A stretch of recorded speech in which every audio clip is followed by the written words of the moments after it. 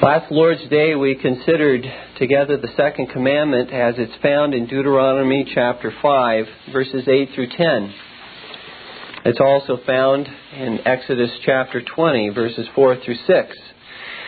Turn with me, if you would, to Deuteronomy chapter 5, and let us read the second commandment, beginning with verse 8. You shall not make for yourselves any carved image or any likeness of anything that is in heaven above, or that is in the earth beneath, or that is in the water under the earth. You shall not bow down to them, nor serve them, for I, the Lord your God, am a jealous God, visiting the iniquity of the fathers upon the children to the third and fourth generations of those who hate me, but showing mercy to thousands, to those who love me and keep my commandments. As we look at the sermon for today, we're going to, first of all, do just a very brief review from last Lord's Day to tie in with what we're addressing today. And then we're going to look at the second, and under the second commandment, we're going to look at verse 8 this week. Last week, we looked at verse 9 of the second commandment. This week, we're going to consider verse 8. And under verse 8, we're going to consider a more general use of this particular verse. And then we're going to look at a very specific use in regard to verse 8. And I'm not going to tell you all those uses at this point. We'll get to that in time. But just to try to give you some direction as to where we're going. So first, let's consider very briefly some review from last week. We noted last Lord's Day that in the first commandment, which says, you shall have no other gods before me, God forbids the worship of anything but the one true living God. Now in the second commandment, God forbids the worship of the one true living God in any false manner. The second commandment is not forbidding the worship of false gods per se. The first commandment prohibits that. The second commandment is expressly forbidding the worship of the one true living God by means of graven images. That's the distinction between the first commandment and the second commandment. In other words, what God is forbidding in the second commandment is that we are forbidden to worship Him by means of all man-made images, man-made inventions or innovations. Anything that we would bring into the worship service ourselves. Anything that we would think would be a good idea as to how to worship God, we are forbidden from doing so unless God Himself authorizes it in His Word. We cannot worship God by means of our own aids or helps, things that we think would help us to worship Him in a more godly manner, would help to increase our devotion or passion before God. We cannot worship Him by means of things, though we may have good intentions in using them for that purpose of worshiping God. Good intentions and sincerity are not the grounds upon which we introduce new and novel things into the worship service. We cannot introduce into the worship service that which we believe would make the worship service more spiritual or meaningful or even attractive to people. That would draw in more people. Because this is not our worship service. This is the worship of God Almighty. We have gathered in His presence this day to honor and adore Him. And it is He and He alone who can direct us and command us as to how He deems that He ought to be worshipped. It is not man who decides those kinds of issues. And thus, when God in the second commandment forbids worshiping Him by means of any graven image, we must not conceive that God simply forbids His people to erect a statue in our presence here, in the middle of the building, that He simply forbids us from falling down before a statue and worshiping Him through that statue. But rather, a graven image, as we find it in the second commandment. A graven image is any act. Listen carefully. A graven image is any act. It's any gesture. It's any word or any thought or any doctrine or a ritual or any religious physical representation that God Himself has not ordained. Any of those things are excluded. All that we can bring before God is what God has commanded us to bring unto Him. That which He has not commanded us to bring unto Him, we must leave behind.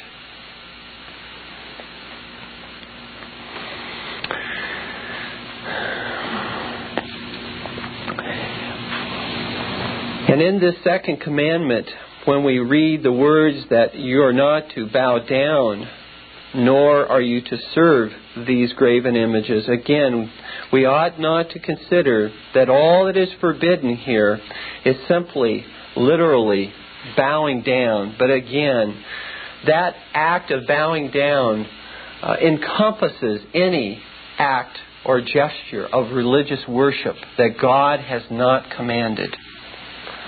And so all of that is forbidden by God's holy word. And I want to make an application to this brief review that I have just given.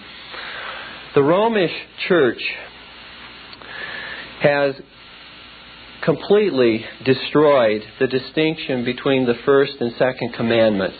I alluded to this last Lord's Day.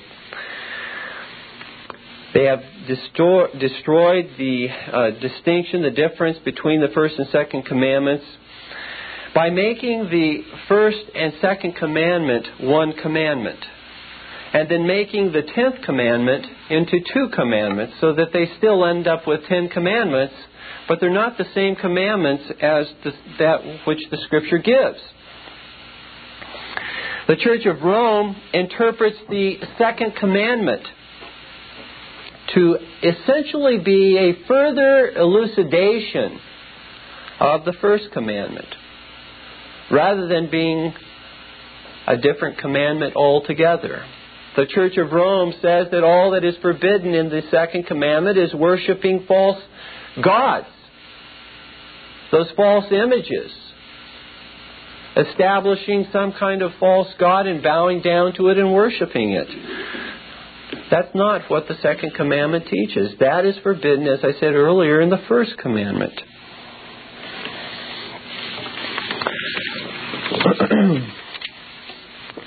In a new catechism of the Catholic faith, I wanted to just read for you very quickly. This is one of their own catechisms. These are the 10 commandments as they articulate them in Rome. Listen very carefully to see how different, particularly the first commandment is and the 10th commandment. I, the Lord, am your God. You shall not have other gods before me. First commandment. Second commandment. You shall not take the name of the Lord your God in vain. Third commandment. Remember to keep keep holy the Sabbath day. Fourth commandment. Honor your father and your mother. Fifth commandment. You shall not kill. Sixth commandment. You shall not commit adultery. Seventh commandment. You shall not steal. Eighth commandment, you shall not bear false witness against your neighbor. Ninth commandment, notice these last 2. Ninth commandment, you shall not covet your neighbor's wife. 10th commandment, you shall not covet your neighbor's goods. And so the 10th commandment has been divided into 2 commandments. What we want to ask, what happened to the second commandment? It was subsumed under the first commandment.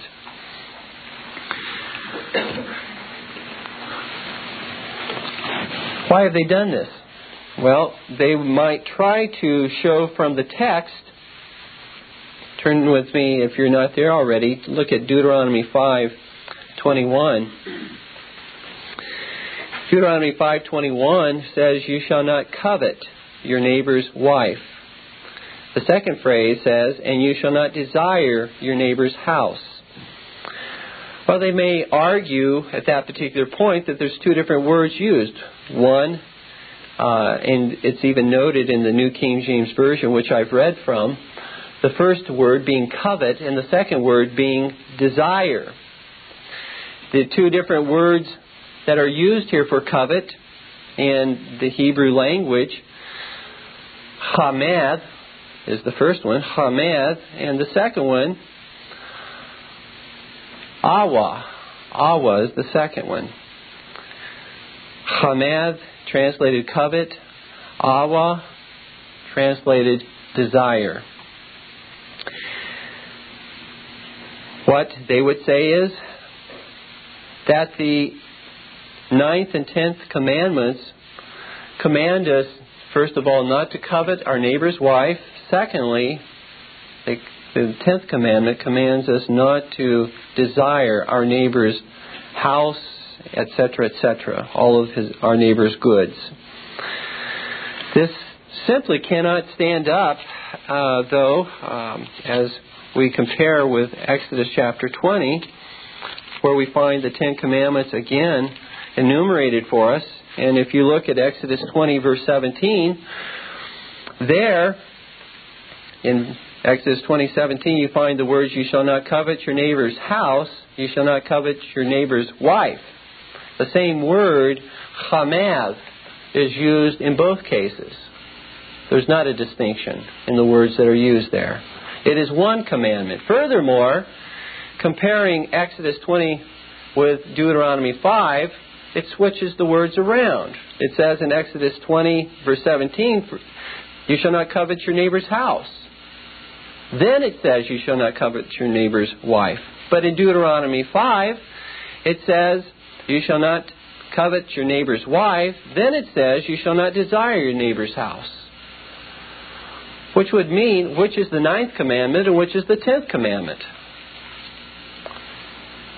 Well, we would say that certainly there's no textual evidence to support the fact that there are two commandments out of that one commandment in verse 21. The real reason why Rome has basically made the first and second commandment into one commandment, I think should be readily clear to all of us. The reason they have done so is so as to avoid God's condemnation against all man-made images and inventions which they have brought into the worship service.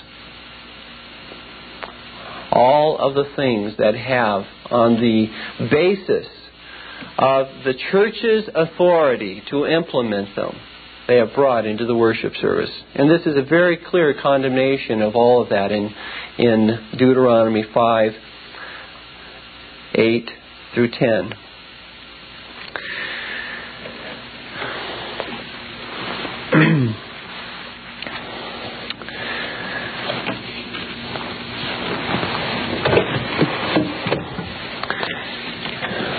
I'm reading one more little excerpt from another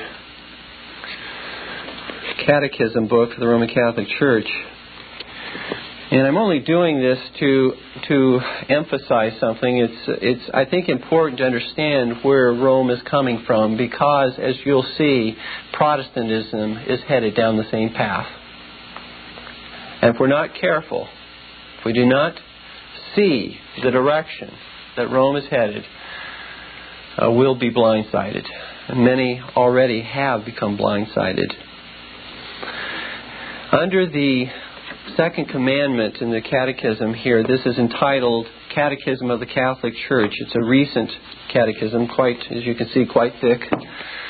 And on the discussion dealing with the second commandment, let me just read to you these words. Nevertheless, already in the Old Testament, God ordained or permitted the making of images that pointed symbolically towards salvation by the incarnate Word. They're saying that God permitted the use of images because images pointed to the symbolic or the incarnate Word, that is Jesus Christ who was to come. So it was with the bronze serpent, the Ark of the Covenant, and the cherubim. Those were images that God very specifically ordained in the Old Testament. Next, it says, basing itself on the mystery of the incarnate Word, that is Jesus Christ, the Seventh Ecumenical Council at Nicaea in 787 justified against the iconoclasts. Iconoclasts were those people who were against images and actually tore down the images in the churches. They were against the pictures and all of the various things that the Catholic Church had brought into worship. The Council of Nicaea, however, argued against the iconoclasts, against those who were taking the images down. This was the support that they used, that they were doing so in veneration of Christ. In veneration of Christ, but also of the Mother of God, the angels, and all the saints. In other words, the point I want to make there is, where do you draw the line? Again, once you begin to institute images, once you begin to allow graven images into your worship service, where can you, on principle, stop? It simply becomes a matter of taste and preference at that point. They say by becoming incarnate, the Son of God introduced a new economy of images. Because God Himself became man, a new economy of images were instituted into the church.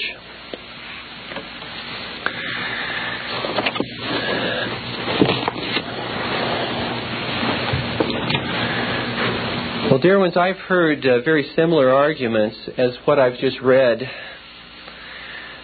for the use of images and pictures of Christ and of images in the worship service by Presbyterians, by Reformed ministers.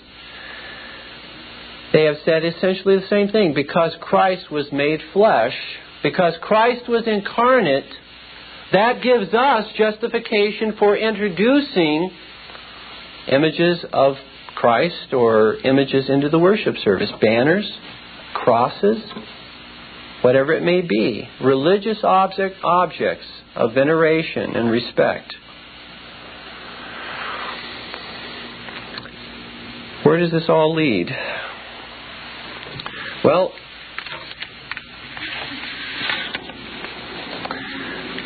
there's amongst Protestant and Reformed ministers and theologians today a movement to form a foundation for ecumenical activities and dialogue between Protestants and Roman Catholics.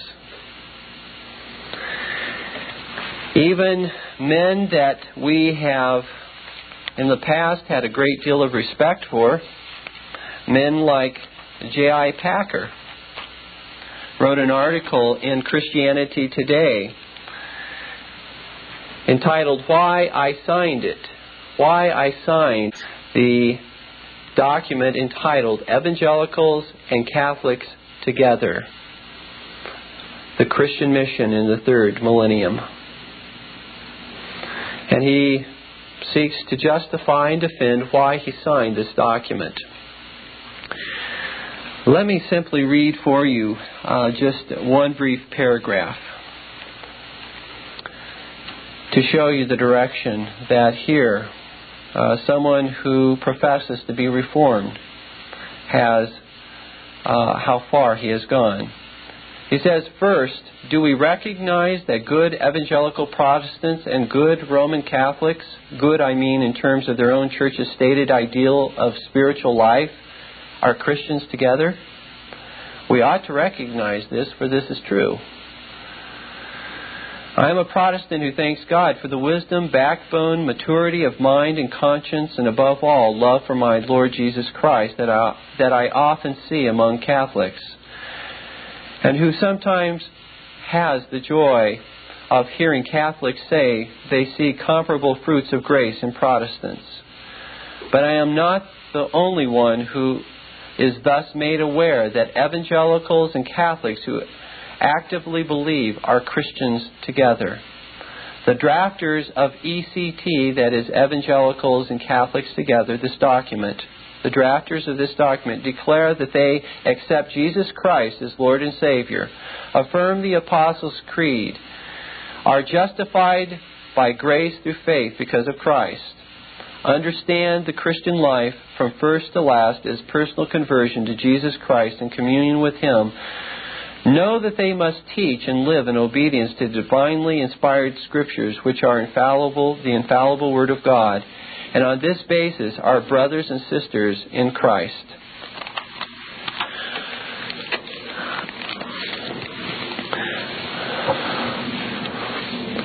Now, I'm not about to say that it's impossible for one who is yet in the Church of Rome to be a Christian who has not yet left the Church of Rome. But this document goes far beyond that. As you read the justification, as you read the document itself, it's making proclamations about things that we hold in common with Rome, which we cannot, which the Protestant Reformation was fought over which issues Protestants suffered and died. Thousands upon thousands of Protestants over these very issues.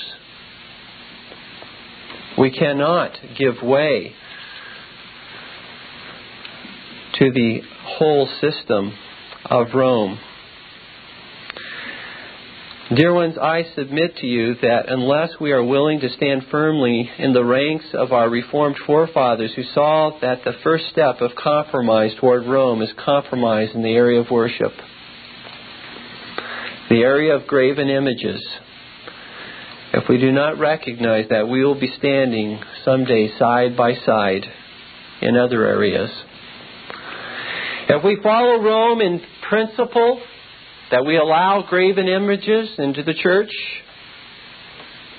maybe we would say we don't go to the extreme that they go, but in principle, if we allow graven images into the church, if we allow banners, if we allow crosses, if we allow any religious symbol that God has not authorized or ordained into the worship of God, it won't be long till we are standing side by side. We're not dealing here with some mere trifle, some insignificant matter when we talk about the second commandment, dear ones.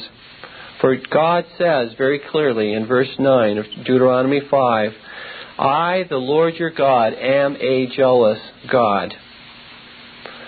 God's a jealous husband. He will not be worshipped by means of anything which He has not ordained.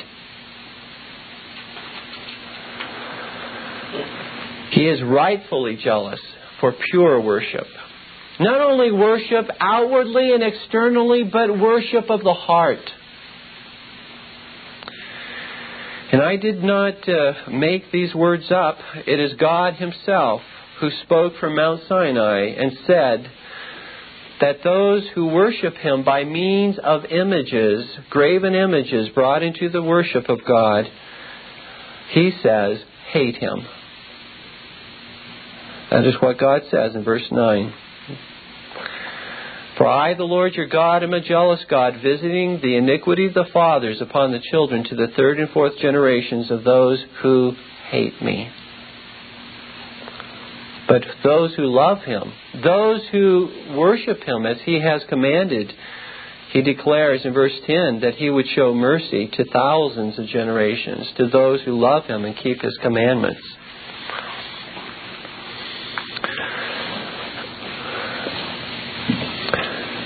As we consider the second main point, that of the second commandment, and we're going to focus our attention upon the 8th verse now.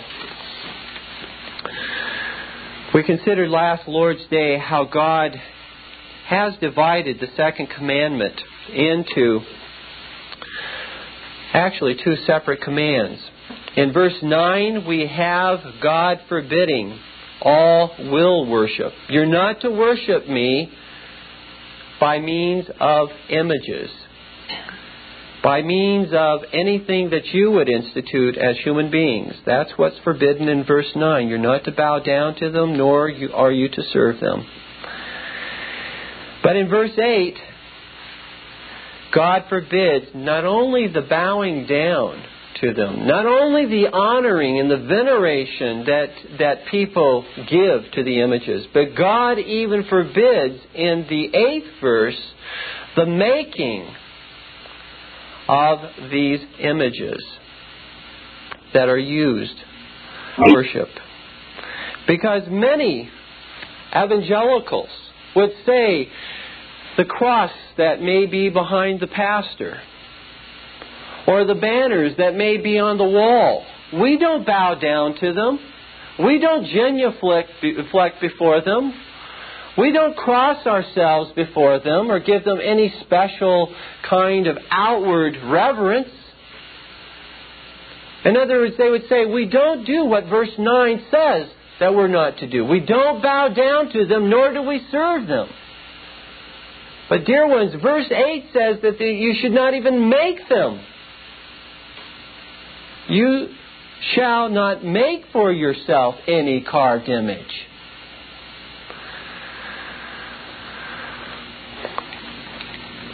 In Calvin's commentary on this section of the Decalogue, Calvin asserts that the prohibition against images voiced in the second commandment contains two distinct injunctions.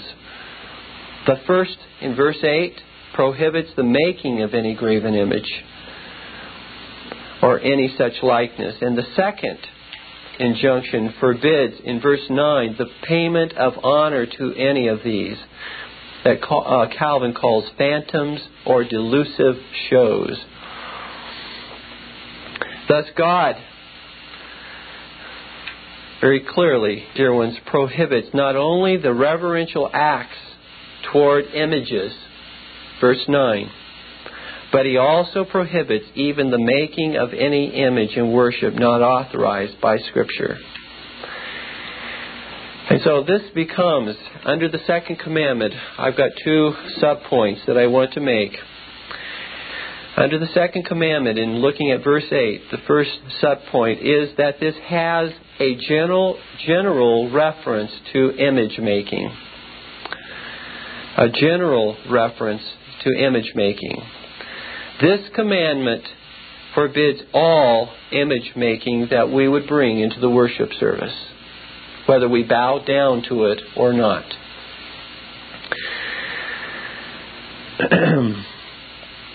And I have listed already some examples of images that might be brought into a place of worship as crosses, a crucifix, banners of religious symbols on them, stained glass windows with religious symbols within them, religious pictures or paintings that might be hung upon the wall, or statues of any kind. God, here in this 8th verse, forbids all religious images in worship. He does not forbid all religious art in general. He does not forbid us from being able to even form or create, draw a picture of a biblical incident that we might use, say, in a Bible story book or something like that for our children. He forbids explicitly the bringing in of images into place of worship and worshiping God according to or having those images before God's people. And so it's not, as we read through verse 8, it's not the making of a bird or star in a sketch that's forbidden. It's not the portrait of a family member that's forbidden, or the photograph of the Grand Canyon that's forbidden, but the use of any religious symbol in worship that is forbidden. Historically, quite interesting, Philip Schaff, that eminent church historian, has noted, I quote at this point, "From the private recesses of Christian homes and catacombs, artistic representations of holy things passed into public churches in the 4th century. But under protest, which continued for a long time and gave rise to the violent image controversies which were not settled until the Second Council of Nicaea in 787, in favor of a limited image worship. The Spanish Council of Elvira in Granada in 306 raised such a protest and prohibited in the 36th canon pictures in the church, lest the objects of veneration and worship should be depicted on the walls." And so there was, as we read historically, there were not these images. There were no pictures. There were no symbols in the places where God's people gathered in worship until the 4th century. And when that first came into being, there was an uproar. There were image controversies that raged throughout the church. And the example of that given here is in 306, the Spanish Council of Elvira. Thus it would appear from historical reflection that for the first 300 years of the church, no religious images appeared in worship. Christ, you'll search in vain to find Christ instituting images or religious symbols in a worship service. The apostles did not institute such religious symbols into the worship service, nor did the church fathers for the first 200 years institute images into worship.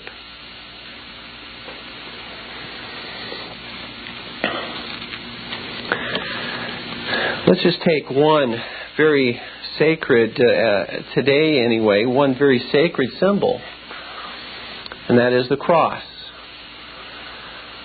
Certainly, we who are believers in Jesus Christ consider the fact that Jesus gave His life upon the cross to be one of the most sacred thoughts. He died in our place. He died for us, that we might be set free from our sins and know God. But did God Himself institute that the cross itself should be used to remind us of that truth? The actual image of a cross in a worship service. Let's just focus our attention upon that application. We could talk about others, but I think this will probably stir up enough controversy as these tapes circulate. The cross. The cross was the earliest religious symbol to be used in worship, according to Philip Schaff, again, that noted church historian. He furthermore notes to what the religious symbol led to in worship. Now, in quoting Schaff here, he has no axe to grind from our perspective, because he endorses the use of these particular images, some of these images. He does not take the position we do. So he certainly is not citing these references to prove our case at all. But those are the facts. As a good historian, he must cite the facts. Let me simply read to you what he says with regard to the cross. The first symbol of the crucifixion was the cross alone. But notice what follows. Then followed the cross and the lamb.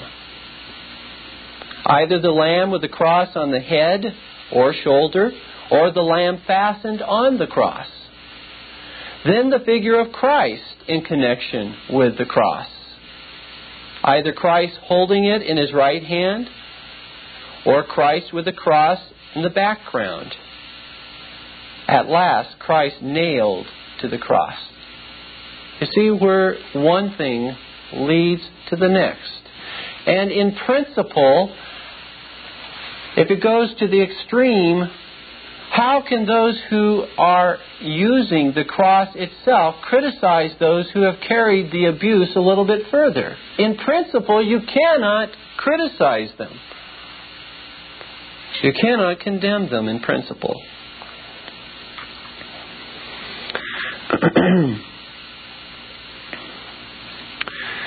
Now, I know from personal experience that in a previous pastorate of mine, I permitted, along with our elders, a cross to be put up within our church. And then, soon after, followed banners on the wall. And I remember very distinctly, upon two of those banners were representations. One of Jesus Christ as a lamb upon a cross. And upon another banner was a representation of the Holy Spirit in the form of a dove descending.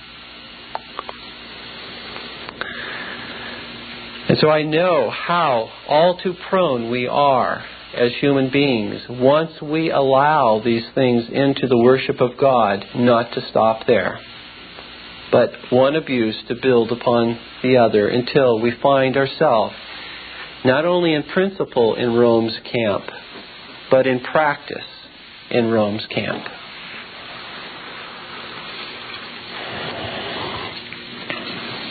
You see, if there's not the issue of principle that we will only allow in a worship service what God commands, then it is left up to simply our taste and our preferences. That's what you have to fall back on.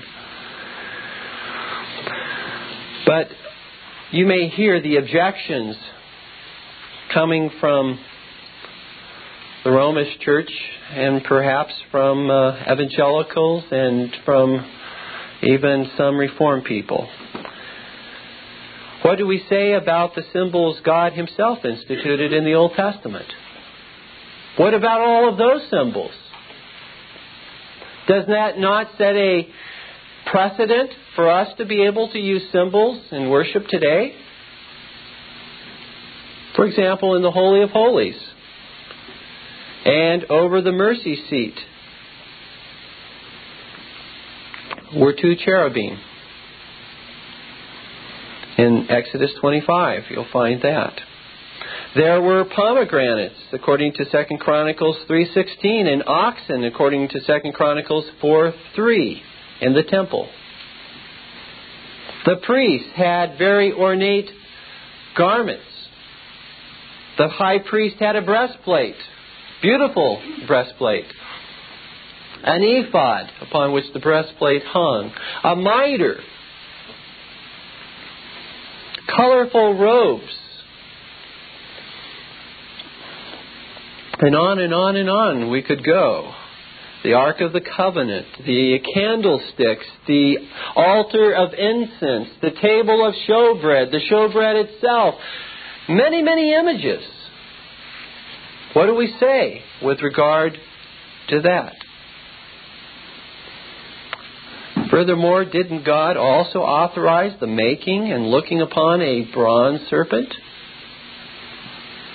While the children of Israel were yet in the wilderness, having rebelled against God, God sent the fiery serpents to smite them, and God told Moses to make for the people a bronze serpent. Well, all of the above are true. God did, in fact, authorize and institute all of those things. And that's the exact point that I want to make. God did authorize them. God did command those specific items of furniture, those specific images to be instituted Himself. It wasn't the whim of a man that said, this is really going to help us to worship more sincerely. Let's institute this into the worship service. God Himself declared what should be instituted in that old covenant worship. Dear ones, one simply cannot miss the number of times God specifically declares that all that was included in the tabernacle was done according to the commandment of God, according to the pattern which God showed Moses while Moses was on Mount Sinai. I'm going to just run through quite a few passages here. I'm not going to, I'm just very quickly, but I want to impress upon you the weightiness of this, that God, how many times He emphasizes that they were doing all that they did according to His commandment, not according to their own will. I'm going to begin in Exodus 25. Exodus 25:9 says, according to all that I show you, that is the pattern of the tabernacle and the pattern of all its furnishings, just so you shall make it, God told Moses. Verse 40 of the same chapter. God says, and see to it that you make them according to the pattern which was shown you on the mountain. Chapter 26, verse 30. And you shall raise up the tabernacle according to its pattern which you were shown on the mountain. Chapter 27, verse 8. You shall make it hollow with boards, as it was shown you on the mountain, so shall they make it. 29, verse 35. Thus you shall do to Aaron and his sons, according to all that I have commanded you. 31, chapter 31, verse 6. And I have appointed with him Aholiab, the son of Ahisamach, of the tribe of Dan, and I have put wisdom in the hearts of all who are gifted artisans, that they may make all that I have commanded you. Verse 11. And the anointing oil and sweet incense for the holy place, according to all that I have commanded you, they shall do. Chapter 35, verse 10. All who are skillful among you shall come and make all that the Lord has commanded. Verse 29 of the same chapter. The children of Israel brought a free will offering to the Lord, all the men and women whose hearts were willing to bring material for all kinds of work, which the Lord, by the hand of Moses, had commanded to be done. Chapter 36, verse 1. And Bezalel and Aholiab and every gifted artisan in whom the Lord has put wisdom and understanding to know how to do all manner of work for the service of the sanctuary shall do according to all that the Lord has commanded. Chapter 38, verse 22. This is the inventory of the tabernacle, the testimony, which was counted according to the commandment of Moses for the service of the Levites by the hand of Ithamar, son of Aaron the priest. Bezalel, the son of Uri, the son of Hur of the tribe of Judah, made all that the Lord had commanded Moses. Chapter 39, verse 1. Of the blue and purple and scarlet thread they made garments of ministry for ministering in the holy place, and made the holy garments for Aaron as the Lord had commanded Moses. Verse 5.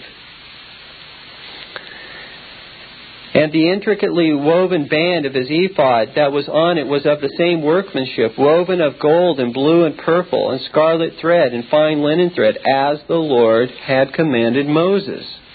Verse 7. He put them on the shoulders of the ephod, that they should be stones for a memorial for the sons of Israel, as the Lord had commanded Moses. Verse 21. You see what I mean? We've got a few more to go through, but I'm going to finish all of them just because I want you to get the weight of what God is saying throughout the construction of His house and place for worship. Verse 21. And they bound the breastplate by means of its rings to the rings of the ephod with a blue cord, so that it would be above the intricately woven band of the ephod, and that the breastplate would not come loose from the ephod, as the Lord had commanded Moses. Verse 26. Verse 25 says, And they made bells of pure gold, and put the bells between the pomegranates on the hem of the robe, all around between the pomegranates, and a bell and a pomegranate, all around the hem of the robe to minister in, as the Lord commanded Moses. Verse 31. Actually, verse 29. And it speaks there of a sash of fine linen in blue and purple and scarlet thread woven as the Lord had commanded Moses. And then it speaks of the mitre. We've written upon the mitre, holiness to the Lord. And they tied it to a blue cord to fasten it above on the turban, as the Lord had commanded Moses. Verse 32. Thus all the work of the tabernacle, the tent of meeting, was finished, and the children of Israel did according to all that the Lord had commanded Moses. So they did. Verse 42. According to all that the Lord had commanded Moses, so the children of Israel did all the work. Verse 43. Then Moses looked over all the work, and indeed they had done it as the Lord had commanded, just so they had done it.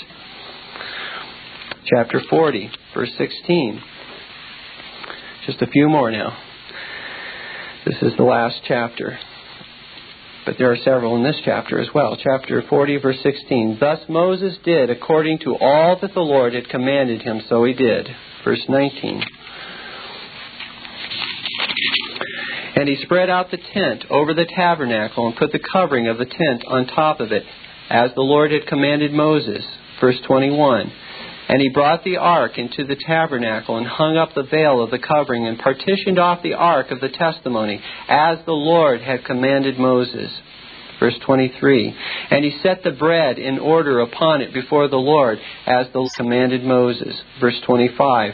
And he lit the lamps before the Lord, as the Lord had commanded Moses. Verse 27. And he burned sweet incense on it, as the Lord had commanded Moses. Verse 29. And he put the altar of burnt offering before the door of the tabernacle of the tent of meeting, and offered upon it the burnt offering and the grain offering, as the Lord had commanded Moses. And then finally in verse 32, when they went into the tabernacle of meeting, and when they came near the altar, they washed, as the Lord had commanded Moses. How much,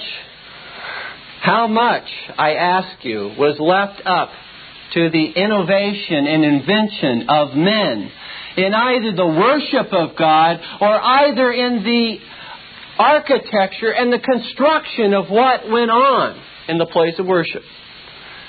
Nothing. As the Lord commanded, so it was done.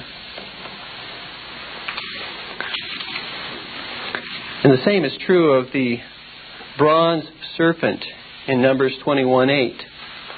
God specifically commanded them to construct that bronze serpent. It wasn't something that Moses thought would be a good idea for the people to look upon this serpent. That was at the direct commandment of God. So where is the authorization?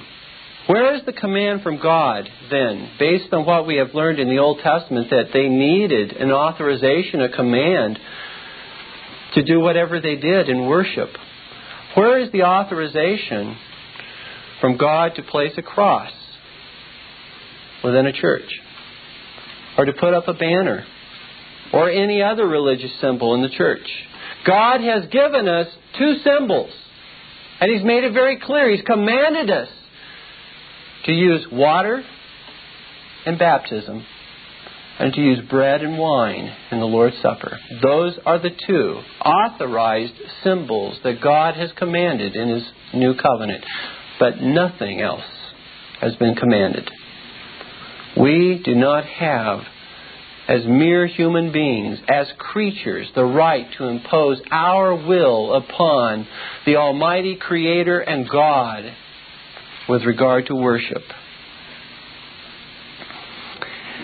I would in fact say that if somebody argues that they are permitted to use symbols today, other than those two that I mentioned, baptism and Lord's Supper, if they argue that they are permitted to use symbols, I would say to them, then you must use all the symbols that God ordained and set forth in the Old Testament.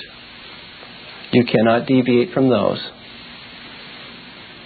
which would basically take us back then to Judaism, to worshiping God under the Old Covenant, which the book of Hebrews says has been done away with because a new covenant has come.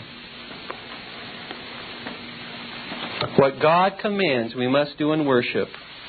What He is silent concerning we must not do in worship, because that is to make a graven image.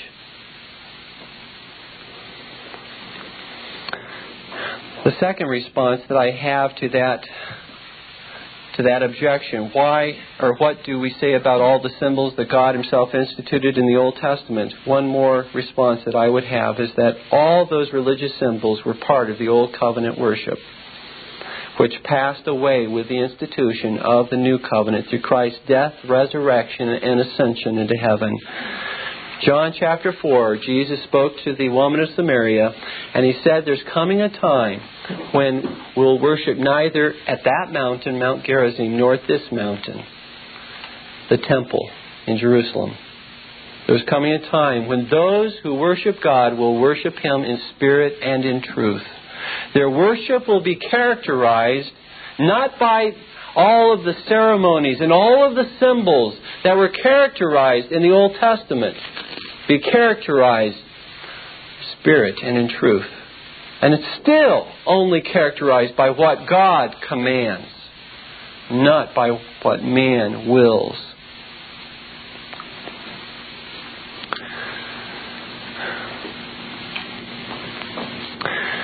Therefore, dear ones, we must have New Covenant sanction in order to use anything in worship. Because the temple, the priesthood have all been done away with. All of those symbols, we are left with two symbols, the Lord's Supper and baptism. Now, I've looked at the general reference that commandment, Deuteronomy 5:8, has to do with very generally that there are not to be instituted any images in general into worship. But I want to just very briefly at the end of the sermon to also point out to you that there is a very specific application of this as well. Not only in general are images not to be brought into worship, but this commandment also speaks of the prohibition against image making with regard to any likeness of any member of the Godhead, Father, Son, or Holy Spirit.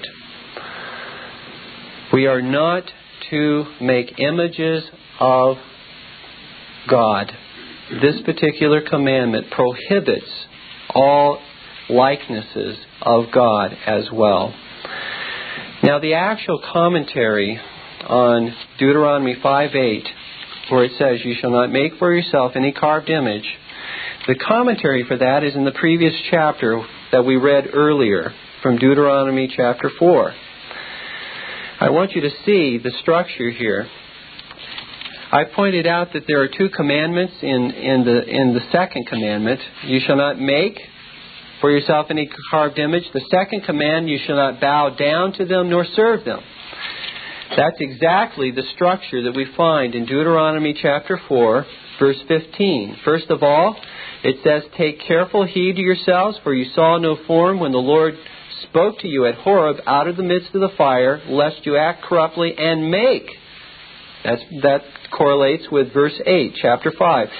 "Lest you act corruptly and make for yourselves a carved image in the form of any figure, the likeness of male or female, the likeness of any beast that is on the earth, or the likeness of any winged bird that flies in the air, the likeness of anything that creeps on the ground, or the likeness of any fish that is in the water beneath the earth." And then in verse 19, chapter 4, verse 19, we find the second part of the second commandment mentioned here. And take heed lest you lift up your eyes to heaven, and when you see the sun and moon and stars and all the host of heaven, you feel driven to, notice, worship them and serve them. So here you find both of those commandments. Now, because the structure is parallel between chapter 4, verses 18 through 19, or chapter 4, verses 15 through 19, and that's parallel with Deuteronomy 5, verses 8 through 10, let me simply make some observations for you very quickly.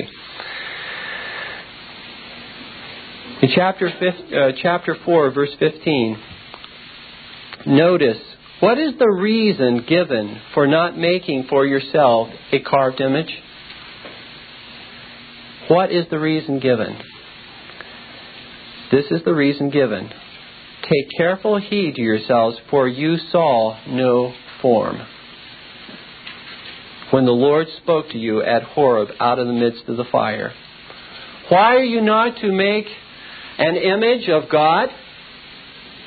Because God did not reveal Himself to you from Sinai in an image. Notice what verse 12 says, chapter 4, verse 12. And the Lord spoke to you out of the midst of the fire. You heard the sound of the words, but saw no form. You only heard a voice. And so God very clearly, I believe, in Deuteronomy chapter 5, verse 8, because that is parallel to Deuteronomy 4, verse 15, is saying very specifically, you're not to make any image of God. That doesn't mean that you're only prohibited from bringing an image of God into the worship service, but you're not to make any image of God, period. To hang up on your wall in your house. To have in a book which you read to your children. Certain images are fine and appropriate in that kind of a situation, but not an image of God, either Father, Son, or Holy Spirit. The Hebrew scholars Keil and Delitzsch make that same observation that I have just made to you about the significance of the word that is given in the second commandment. Notice what they say. They say, Moses lays stress upon the command not to make to themselves an image in the form of any sculpture, and gives this as the reason. For you saw no form in the day when Jehovah spoke to you at Horeb. And then they say, it is not only evident from the context that the allusion is not to the making of images generally, but to the construction of figures of God as objects of religious reverence or worship. And so, here in Deuteronomy 5:8, we find not only a reference, a prohibition to image making and bringing it into the worship service, but specifically prohibition against making all images of Christ, of the Holy Spirit, of the Father.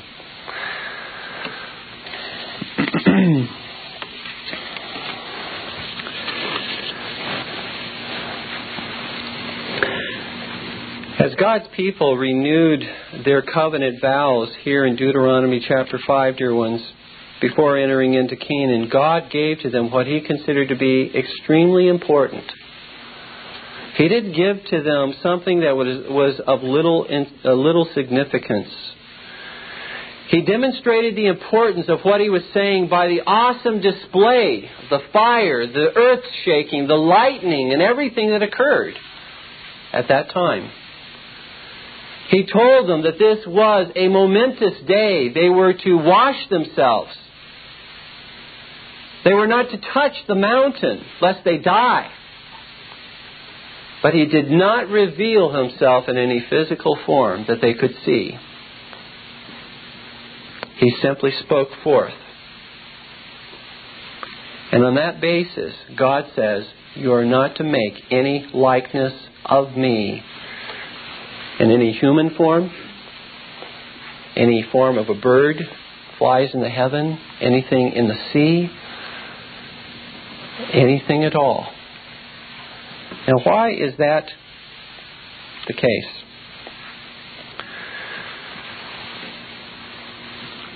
Dear ones, you could sooner paint the entire universe on a canvas than you could paint a picture of God. For God says that the heavens and the earth that He created cannot even contain Him. A visible representation that man makes limits the unlimited God. It does not picture Him in all of His glory. It lies concerning God. A picture lies concerning the infinite God. It does not teach man. It deceives man. See, that's one of the arguments that's used by evangelicals, by Roman Catholics, that we're teaching man by visualizing God. No, it doesn't teach man. It deceives man. It distorts who God is. It forms a God of our own imagination, not the one true living God who is infinite, the one who is unlimited, who has no boundaries. As soon as you can put something down on a canvas, you have limited it. God has no limitations. Isaiah 40 verse 18 says, "To whom then will you liken God? Or what likeness will you compare to Him?" Question. To whom will you liken God? Or what likeness will you compare to Him? The obvious answer is nothing. Absolutely nothing.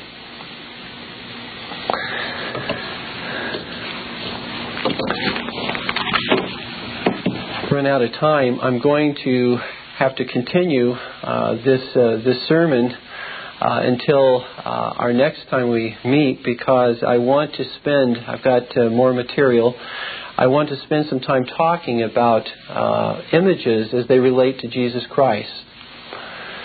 Do we have the right, because Jesus Christ appeared as a man, He was God incarnate, God in the flesh, do we have the right, therefore, to make pictures or images of Christ?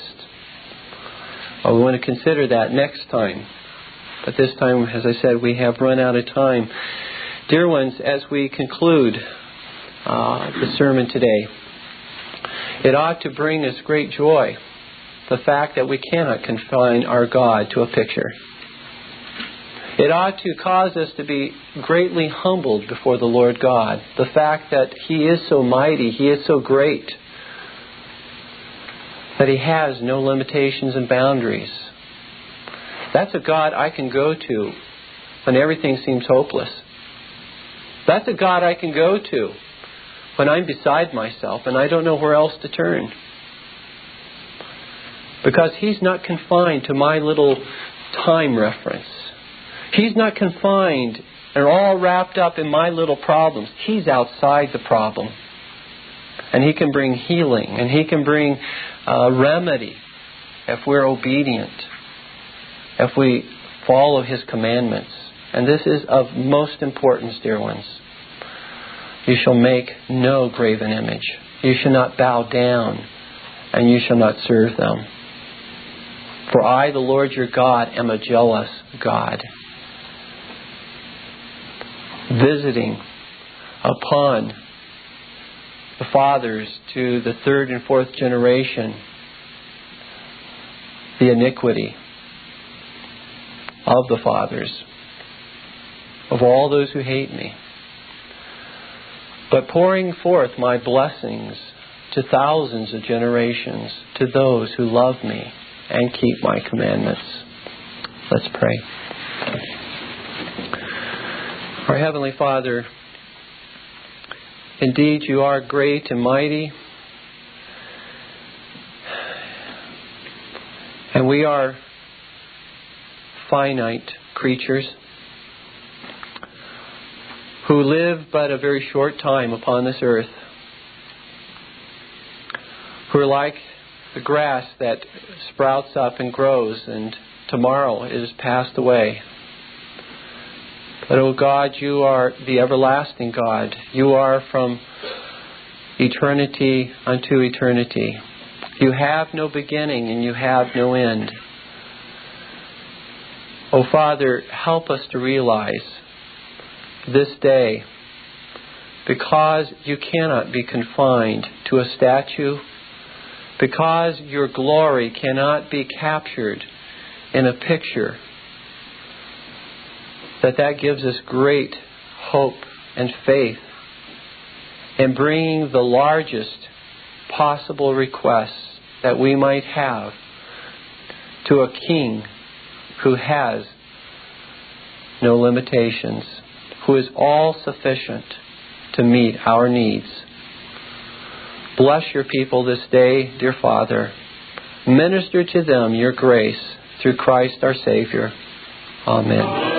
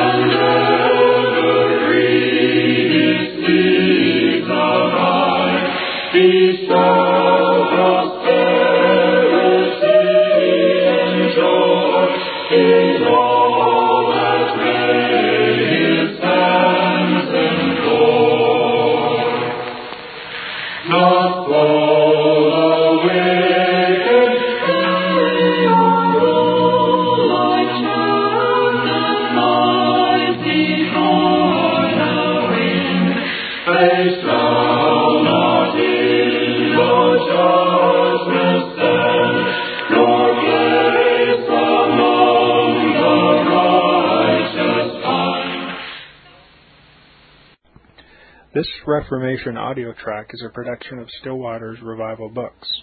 You are welcome to make copies and give them to those in need. SWRB makes thousands of classic Reformation resources available, free and for sale, in audio, video, and printed formats. It is likely that the sermon or book that you just listened to is also available on cassette or video, or as a printed book or booklet.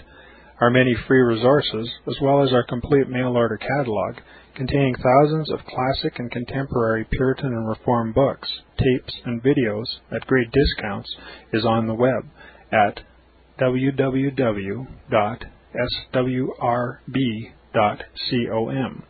We can also be reached by email at swrb@swrb.com, by phone at 780-450-3730, by fax at 780-468-1096, or by mail at 4710-37A Avenue, Edmonton, that's Edmonton, Alberta, abbreviated capital A, capital B, Canada, T6L3T5.